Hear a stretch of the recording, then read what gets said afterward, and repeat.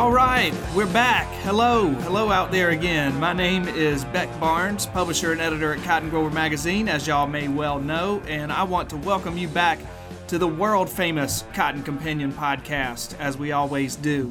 Whether you are joining us from Tranquility, California, or Hope, Arkansas, or any other upliftingly named dot on the vast Cotton Belt map, we want to thank you for joining us. I am here today, as always, with my partner in crime, CG's senior editor, Mr. Jim Steadman. Howdy, Jim. Hello, Beck. And considering the fact that we're recording this between rain showers, so we don't have the sound of BBs hitting the studio window, we might as well just be coming to you from Atlantis. That's the way it feels. Right.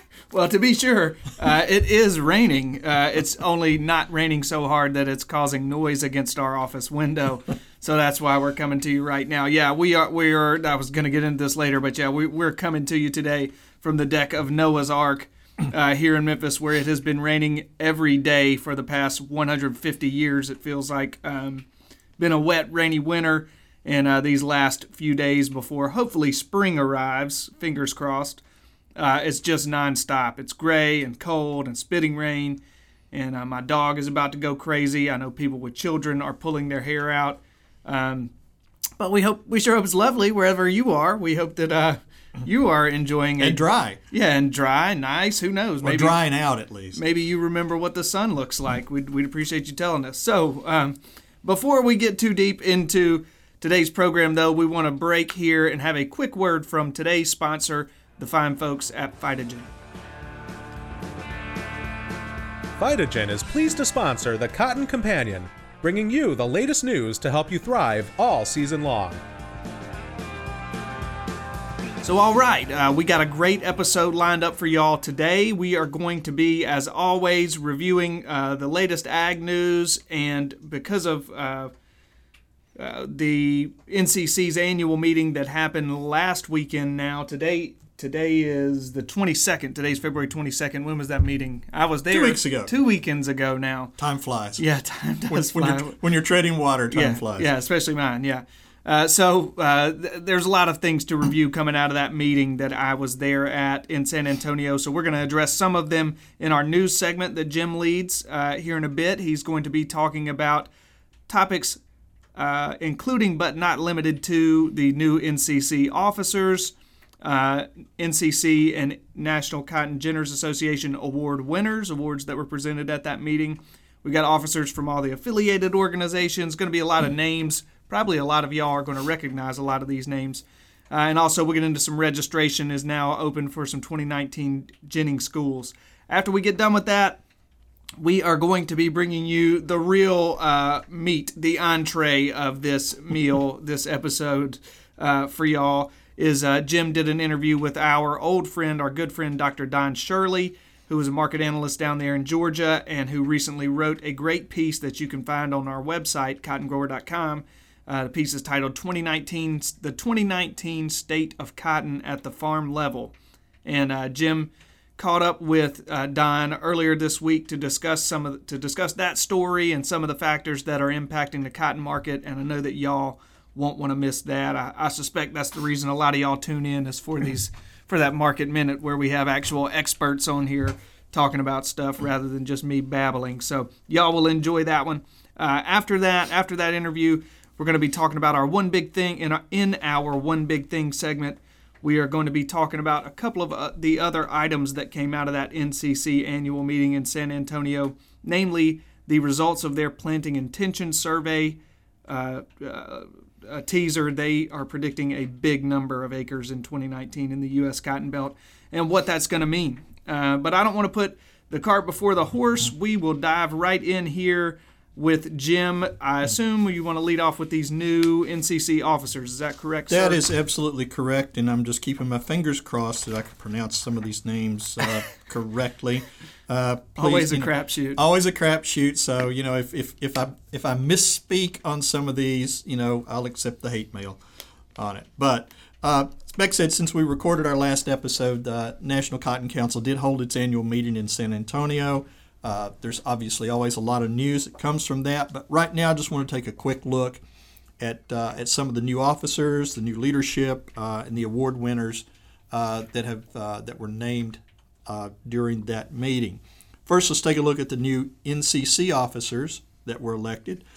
Mike Tate from Huntsville, Alabama, was elected NCC chairman, and he succeeded Ron Kraft, who spent the past year wrestling with the Farm Bill and other items and did a great job.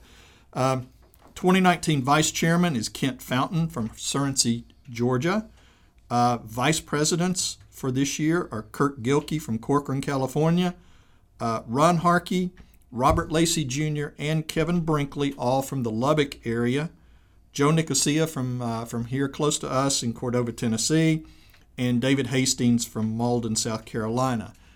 Barry Evans, who's a producer from Crest, Texas, was reelected secretary-treasurer. Now, there were also 35 directors elected to the NCC board at this meeting, and quite honestly, we'll don't have time to go through all of those, but we'll have a complete listing of those folks in the April issue of Cotton Grower. When you get down to awards, the council always has a couple of major distinguished service awards that they present.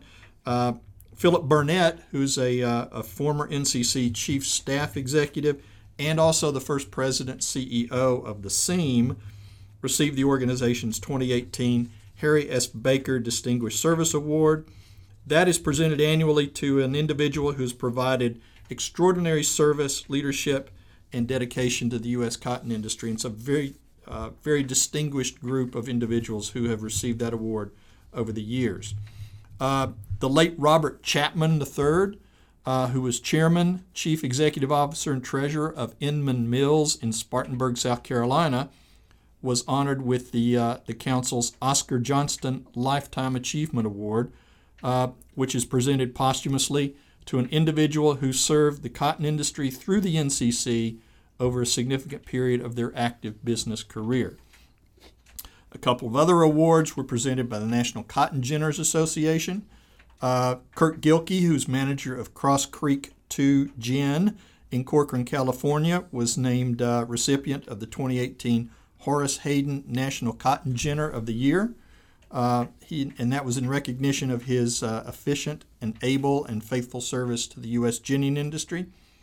And Dr. Ed Barnes, who's Senior Director for Cotton Incorporated's Agricultural and Environmental Research Division, received the 2018-19 Charles C. Owen Distinguished Service Award from NCGA, and that award honors individuals who provided a career of distinguished service to the U.S. ginning industry. More details on these award winners you can find currently online at cottongrower.com and in the pages of the March issue of Cotton Grower, which should be hitting your mailboxes here within the next week or so. Is it next week? Maybe 2 weeks?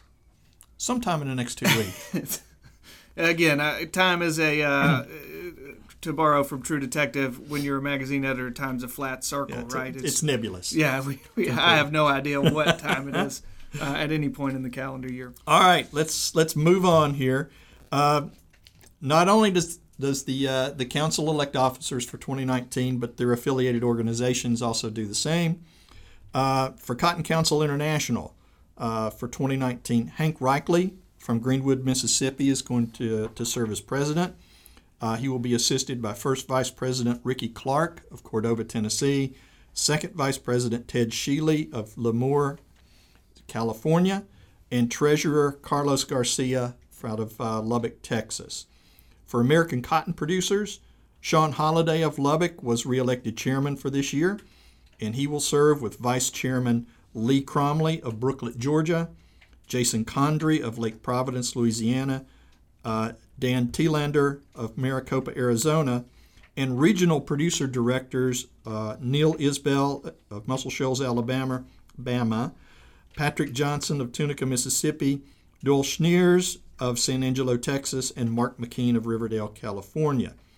And finally, for the National Cotton Ginners Association, they will be led this year by newly elected President Wes Morgan from New London, North Carolina, First Vice President Curtis Stewart from Spade, Texas, Second Vice President George LeCour Jr. from Morganza, Louisiana, Third Vice President Gene Seal from Pima, Arizona, and Chairman Stanley Creelman from Tulare, California.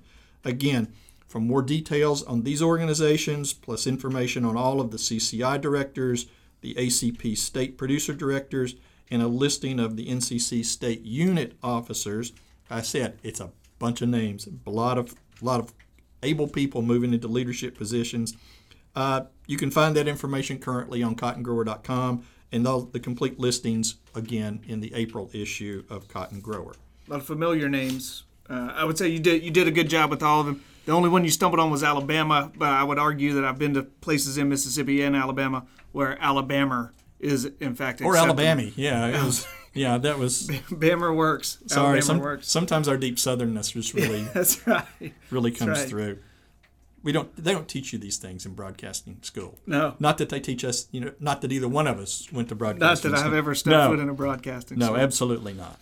Absolutely. And finally, in the news items, as Beck mentioned, registration is now open for the 2019 Jenner Schools, and these are coordinated by the National Cotton Ginners Association in conjunction with USDA and the 3 ginning laboratories that you'll find that are located throughout the country. And obviously, U.S. certified ginners, gin managers, and superintendents are urged to sign up now. Now, the locations and dates for these schools, the first one will be the Southwest Ginner School. That'll happen at the South Plains Ginning Laboratory in Lubbock, Texas on April 1st through the 3rd. The Western Ginner School is up next. That will be at the Southwest Ginning Research Laboratory in Mesilla Park, New Mexico, and that's May 7th through the 9th. And finally, the Stoneville Ginner School at the USDA Ginning Laboratory in Stoneville, Mississippi, and that will occur June 4th through the 6th. Registration information and course descriptions can now be found online at www.cotton.org/ncga/ginschool. The schools will offer levels 1, 2, and 3 of practical course instruction on all aspects of ginning, as well as several continuing education courses. And that's it for news for this segment. Very good, very good. I know there's a lot of folks get a lot of use out of those ginning schools, so if y'all are interested in those, look into them. Okay, Jim, thank you. We want to pause there before we go any further. We want to bring y'all a message from our sponsor, Phytogen. Our custom content editor, Robin Sickberg, recently had the chance to sit down with Dr. Steve Brown. He's Phytogen's cotton development specialist, or a Phytogen cotton development specialist, I should say. And so we're happy to hear from those two right now. Hello, I'm Robin Sittberg, Custom Content Editor for Meister Media Worldwide, and I'm here with Dr. Steve Brown, Phytogen Cotton Development Specialist. Welcome to the program. It's good to be with you, Robin. I look forward to our conversation. Yeah, thanks for being here. Growers are kind of recovering from a difficult season last year, and they're going back and evaluating what varieties performed well, how to maximize yield for this coming year. So what can you tell them about the yield potential of the new Phytogen W3FE varieties? Well, first, I agree. Most farmers across the belt, as I've had the opportunity to talk with them, they're glad to turn the page on 2018. And as we look forward to 2019, if we look back on the historical record from Phytogen over the last many years, we've probably increased yields about 25 pounds an acre. So that's a tribute to our breeding staff as they have brought new varieties to the table that fit broadly, but then also fit in local regions. And here locally at the University of Georgia, as they looked at, they have several locations where they do their OVTs. They were only able to harvest 2 prior to the significant effects of Hurricane Michael. And in those 2 trials, it was exciting to see how well Phytogen did. And this really kind of mimics what we see across the belt. But at the most significant location at Bainbridge, Georgia, which is an irrigated site, of 69 total entries, 4 of the top 5 were Phytogen varieties. And number 1 was a brand new variety we're introducing, which is Phytogen 580 W3FE. So again, just a tribute to what we see here. It's been done here in Georgia and in trials here. Again, we think it's been replicated across the U.S. as our breeders have focused on adding the wide strike 3 traits, bacterial blight resistance, root knot nematode resistance, all those things really contribute to our success locally as well as across the cotton belt.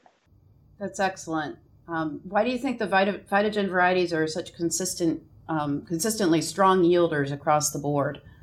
Well, they definitely bring excellent variety. That's been always a hallmark of our stuff. And again, as we focused on yield and quality, that's been they simply performed, and that's been very exciting to be a part of as we've seen that performance over a number of years, not just a single year, but over a number of years.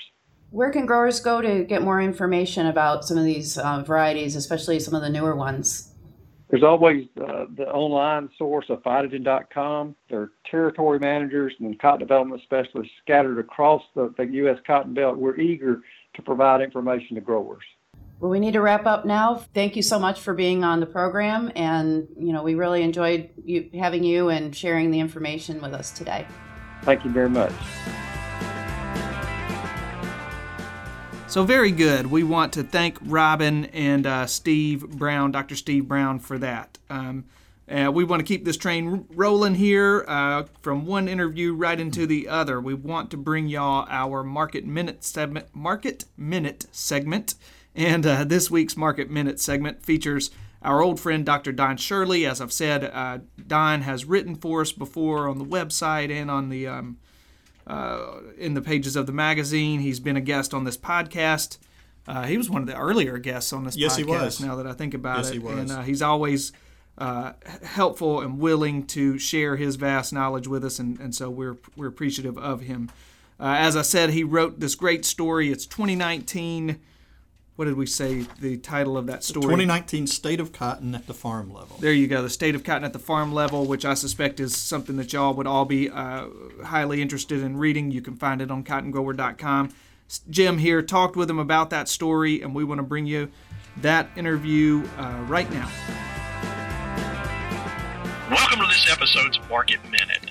Today we're joined again by Dr. Don Shurley, who's Extension Economist for Cotton with the University of Georgia Agricultural and Applied Economics Group. He's based in Tifton, Georgia. Don, thanks for joining us again. Thank you, Jim. It's a pleasure always to be with you. Thank you for the invitation. We appreciate that. Don, you recently published what you referred to as the 2019 State of Cotton at the Farm Level.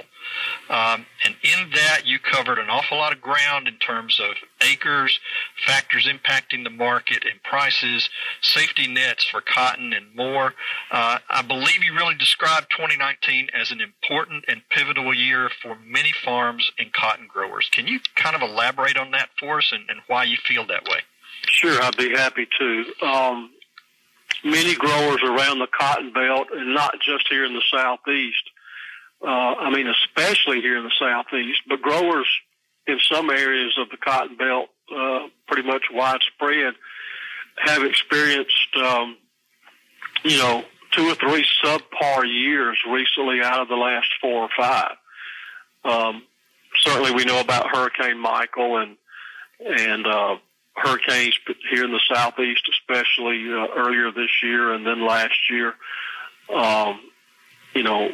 It wasn't just 2018. A lot of our growers have had really subpar years, 2 or 3 years in a row, or certainly 2 or 3 years out of the last 5 or so. And from that standpoint, 2019 is going to be a pivotal year in terms of them having a year that is not problematic from a production and yield standpoint, that's not problematic in terms of cost of production getting out of hand. And then lastly, and just as important, having a good year price-wise in terms of making marketing decisions. Growers receive the MFP, or I guess what we could call the tariff retaliation payments, but those payments are based on actual production.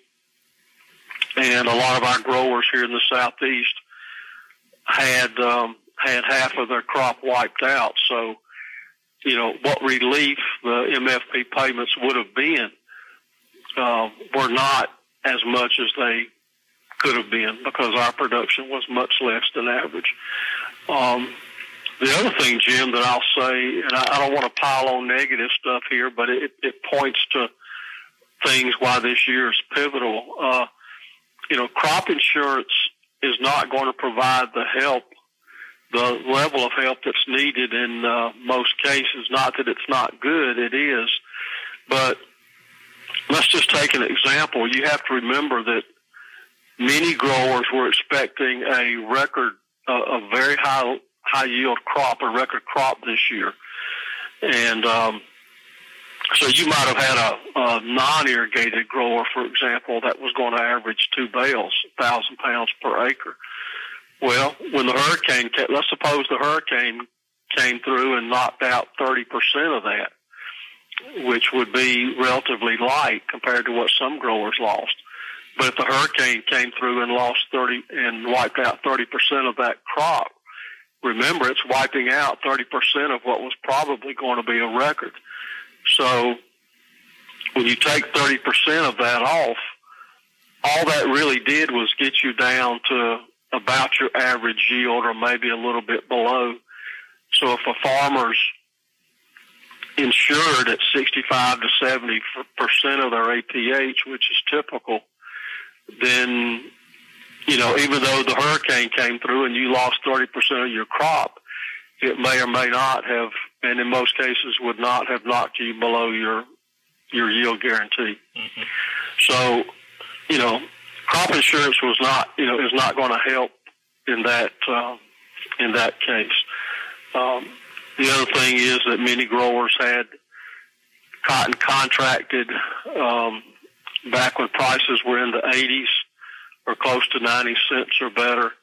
And then because the hurricane came through and wiped them out, many of them just were not going to be able to deliver on those contracts. So fortunately, they were able to get out of the contracts. But then what cotton they had left over, the crop they did make, they had to come back and try to price it where we are now. Mm-hmm. And, that's not, that's 10 cents, easily 10 cents less than probably where they had contracts at. So, you take all that together, it's just, after we've had bad experiences the last 2 or 3 years or so, hopefully 2019 will not be problematic and we can get through it without problems. Okay. Well, let's look at 2019 for just a minute. A couple weeks ago, the National Cotton Council issued their projected planting cotton acres for the year, and I believe their number was 14.5 million acres all across the Cotton Belt, upland and Pima included, with a likely crop of around 23 million bales if everything follows their projections. What implications does a potentially larger crop have on the market right now, considering where everything else is sitting? If that 14.5 million acres is realized, then if we have kind of a typical abandonment and an average yield, a crop of 23 million, which is what the council was projecting based on that acreage, that's going to put us 4.5 million bales more cotton than we had this year. Mm-hmm. Typically, that may not be a problem depending on how our exports are doing.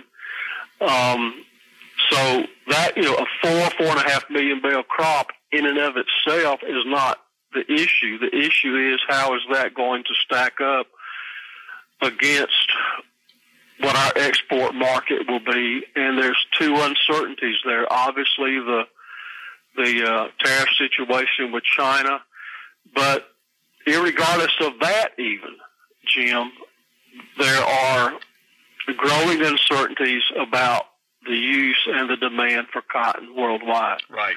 Mm-hmm. Analysts such as myself and others and the media have talked about this now for months. The demand for cotton is showing signs of softening. So even if we didn't have the tariff situation with China, that would still be a concern. And the fact that you take a softening demand in combination with the tariff uncertainties with China, that's all of that happening at once. The fact that we're going to that we could have a larger crop plus a weaker demand and weaker exports. That's the concern looking ahead, and what impact that could have on price. So it's not so much the potential larger crop. It's what are we going to do with it? Exactly. And what do you do with another 4.5 million bales of U.S. cotton if the demand is soft and if the trade situation with China is such that it limits our exports? Right. Let's talk about China for just a second, because the original deadline that the president put in place for working out these tariff issues with China is coming up on March 1st.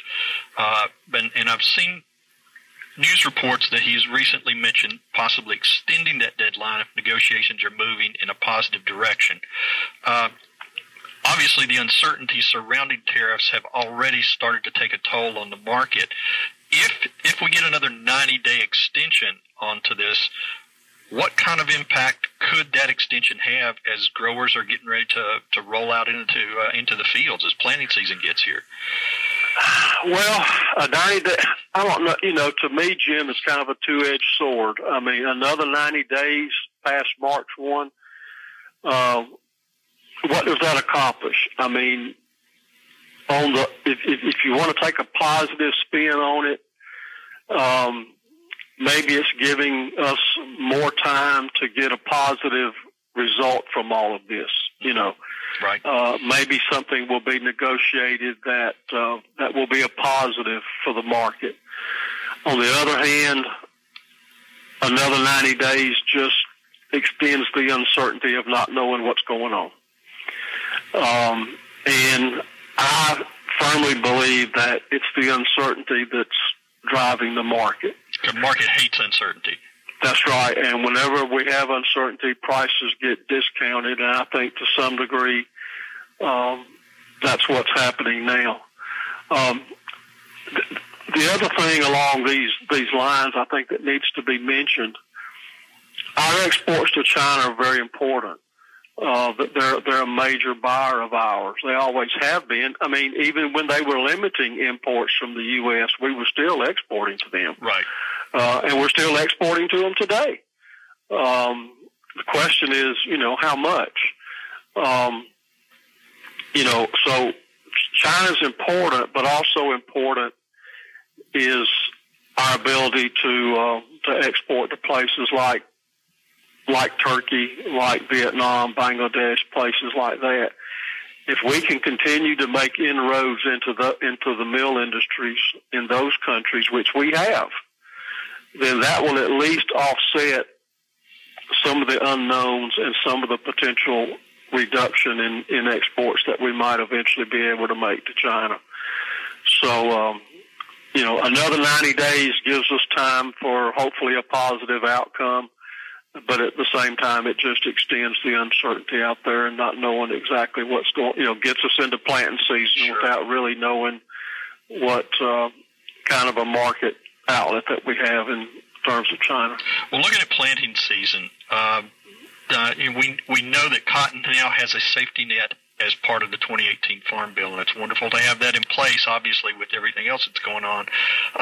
If I'm a cotton grower, what should I be doing or what should I be looking for right now to help protect myself going into this crop year? Great question. I think that the way that this new Farm Bill is going to work, it doesn't make any major changes in ARC, PLC, but it does tweak it enough to, I think, be very beneficial to the grower. Mm-hmm. Now, that would require that the grower may have to make decisions more often in terms of which program looks the best crop by crop, farm by farm, whether that's ARC or PLC. But I fully believe that this new Farm Bill is a better safety net than what we've had. We've certainly got seed cotton in there, which we didn't have before up until this past year.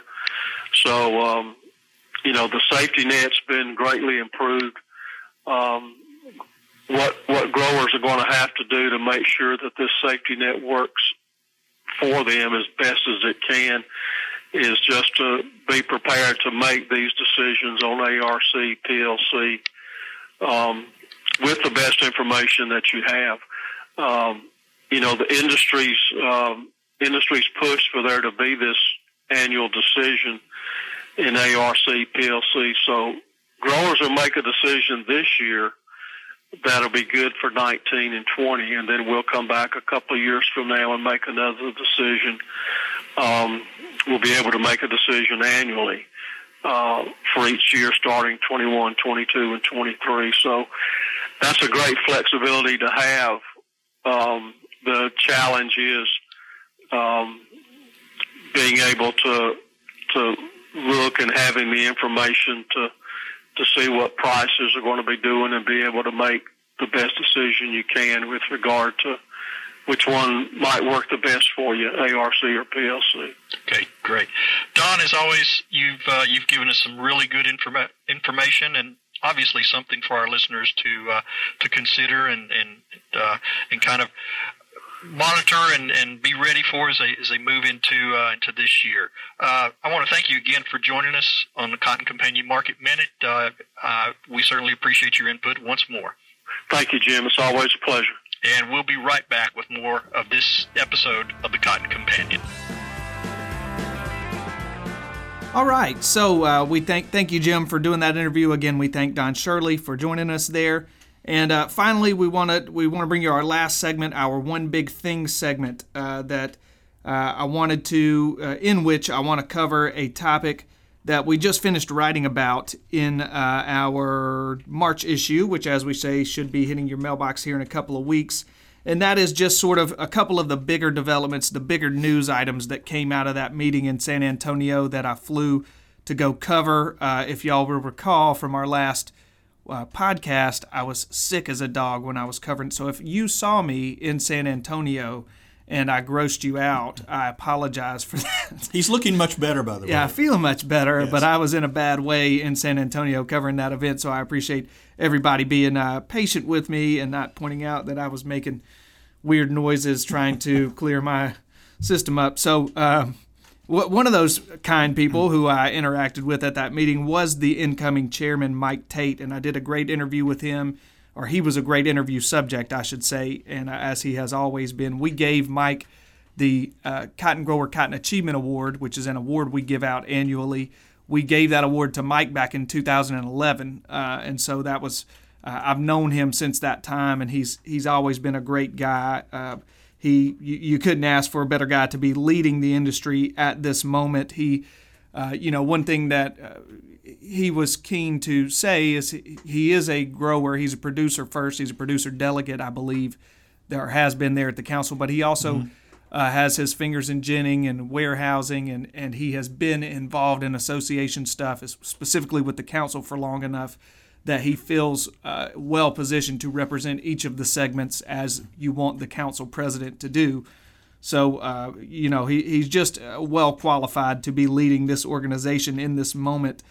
And one of the things that we talked about, Jim, you mentioned Ron Kraft a minute ago. Exactly. And so when Ron came in a year ago, there's one big item going into when, there's a new NCC chairman every year, and once every 4 years, it's going to be a farm bill year. And so if you happen to be the chairman during a farm bill year, that issue is going to dominate your entire time as the chairman. And that's, I suspect, Ron Kraft would tell you, I don't know if he would say it dominated his time, but that's the biggest issue that he dealt with last year. So now what do you have? Mike Tate comes in.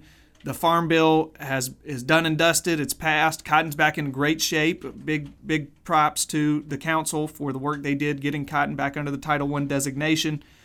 And so, what do you think? Is Mike Tate going to come in and kick his feet up? And obviously that's not the case. And so, I asked him to lay out what he believes his year is going to consist of, and he pointed to a number of things, but I think three of the bigger ones were he mentioned Farm Bill implementation. You don't just snap your fingers with this piece of legislation and it rolls out seamlessly.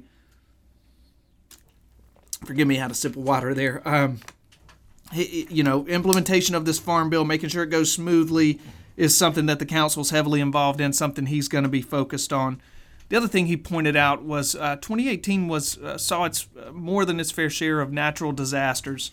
And so specifically in places like South Georgia or other parts of the Southeast, disaster relief is a big item on the council's plate right now, and that they are working to get some of that relief legislation passed where they can. So that's a big item that he's stepping into that's going on right now in this moment while he was just now taking over in the official capacity as he was elected 2 weeks ago in San Antonio. The third thing, one of the biggest things, I think, biggest in the mind of a news editor, because I know that it is, and Steadman, as well, being the online editor, you can look at those metrics. This trade dispute is a hot topic item that y'all are interested in. And so that's one thing I was asking him about is, what is the council's role in trying to mitigate or trying to make sure cotton's voice is heard. And he assured me, he's like, he assured me that the council is very active in lobbying and making sure that cotton's interests are represented in this debate. USTR, U.S. Trade Representative, is who he mentioned they are in contact with often. And Jim, I know you've spoken with Reese Langley a lot before, and he's kind of been the guy to go back and forth. I feel like he's told you the same in recent times, right? Absolutely. And of course, as we're sitting here recording this, there is there appears to be some movement, positive movement at least, in some of the trade negotiations with China, which is really kind of the elephant in the room at this point. But there's some positive, as of today, there are some positive notes, especially for agriculture. I have heard or have seen reports that are positive for soybeans. I've seen and heard reports that are positive for corn. The one thing I'm waiting for at this point is any word on cotton. So the trade representative and the negotiating team are certainly appear to be more positive at this point. So hopefully by the time you hear this, or shortly after you hear this, that there will be some more positive movement or news on that trade situation. In the grand tradition of Cotton Companion podcast, yes. If we talk about something that's in the balance, by the time you'll hear it, it's done. Yeah, so we may have just done a great service to y'all. Maybe there'll be a trade deal by the time y'all. We'll let you our listeners judge us. Right. But not too harshly. Right. The other big news item that y'all probably heard about on some media platform that came out of that San Antonio meeting, hopefully you heard it from Cotton Grower, was the NCC's acreage projection. They do a very thorough, very sound planting intentions survey where they do a survey of. It's scientific. Yeah, it's great. It's done by very smart people. As y'all know, we do a survey that I'm very proud of, but it is done by little old me. And so it's the one that the council does is there's some more. I would say there's more backing of that one to make it more scientifically sound. And so anyhow, their number was 14.5 million acres to be planted. Obviously, planted is not harvested, but to be planted in the United States in 2019, cotton. That would represent the biggest acreage number since 2011. It's just under what was planted in 2011. If y'all will recall, 2011 was the year that prices shot up to like $1.50 because there was no cotton to be found on the open market, and so naturally that encouraged a boatload of planting that year. This is a little more of the market is more stable than it was at that time, and so this number being that big, there were pros and cons of that. Obviously, we love seeing that big acreage number because it means many of y'all are finding this to be a profitable business to plant cotton. And so we like seeing a big number like that. But again, it would be outside of 2011, it's the biggest number in about 15 years. Right around the turn of the millennium, right around 2000, those early aught years, there were gigantic numbers, 15 million acres around in there for several years right there. But Again, this number was so big that it had kind of a chilling effect on prices that I think as soon as like the next day. And you can certainly understand why. From our perspective, if you look at 2018, and Jim, you're aware of this, Georgia, prior to those hurricanes, to a person, everybody down there said it was one of the most beautiful crops that they were having. They were getting ready to blow the roof off of their yields down there in Georgia. At the same time, in the Southwest, they are looking at a better than average soil moisture scenario coming out of this. They haven't had the wet winter that we are staring out the window at, but y'all in the Southwest have had a little more moisture over the winter months, a few rain events, few precipitation events. And so, the market, or rather conditions, planting conditions are going to be prime. And so if we plant this huge crop, barring natural disaster, and I'm knocking on wood that we don't have any, we're going to produce a big old crop in 2019. If we plant a big old crop, we are going to produce a big old crop. I mean, I think they're projecting, the council projected 22 million bales, assuming normal abandonment. Last year was not normal. Last year was a big abandonment number. Yeah, I think they were looking at like a 10% abandonment number that they were factoring into this, with an average yield of about 840 pounds per harvested acre, and that's where they would come up with the 23 million bale number. Yeah, so it's going to be, again, and we hope it is, but it's going to be a big crop. But if you combine that with this China situation, if we are limited in where we can sell this crop to, where there's demand for it, you can see why that's going to have a chilling effect on the market right after that number comes out. Of course, it brings us no pleasure to speculate bearishly like that. But, what we would hope is that this trade dispute gets resolved this week. Prices inch back up into that north of 80 cent range for the remainder of the season, and everything's going great guns. But, there's a lot of moving parts there. So, that again, those are the big items to come out of that meeting. The 14.5 million acre planted acre projection is a big number to kind of keep your eye on as we watch this market as we creep towards planting season here. Well, all right, that's going to just about do it for this installment of the Cotton Companion podcast. We want to thank Dr. Don Shurley one last time for taking a minute to talk with us and our listeners. Again, he's always been a great friend to our readers and listeners and American farmers in general, so we appreciate him. Once again, we want to thank Phytogen for sponsoring us, and we want to thank you, dear listeners, sincerely for joining us. If you like what you're hearing, please tell your farmer friends about us. You can tell them that they can reach us in 3 easy ways. The first, cottongrower.com/companion. That brings you to a landing page where you can find all 42 now episodes of this podcast. The second way, very easy, subscribe to our channel on iTunes. If you're familiar with iTunes on your smartphone, go ahead into that podcast app, search for us, the Cotton Companion Podcast, and listen away. Leave us a rating, let us know what you think.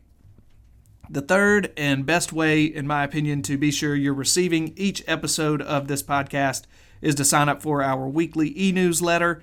Jim works hard to pack that thing with all of the news of the day. It hits email inboxes each Tuesday morning like clockwork, and you can do that by simply going to www.cottongrower.com/subscribe.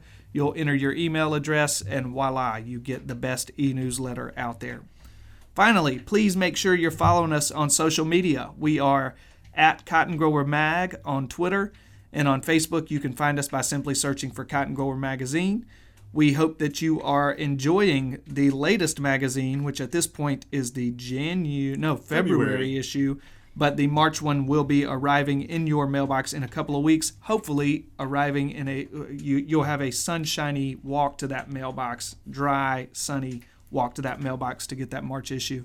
So, this podcast is produced by the great Tyler Hatch. He works at the mothership, Meister Media Worldwide in lovely Willoughby, Ohio. My name is Beck Barnes. I'm going to be back with you in 2 weeks for the next episode of the Cotton Companion.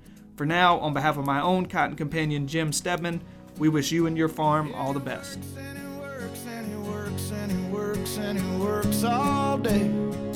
God made it fun. Phytogen thanks you for listening to this edition of the Cotton Companion. To learn how you can thrive with Phytogen, go to phytogen.com.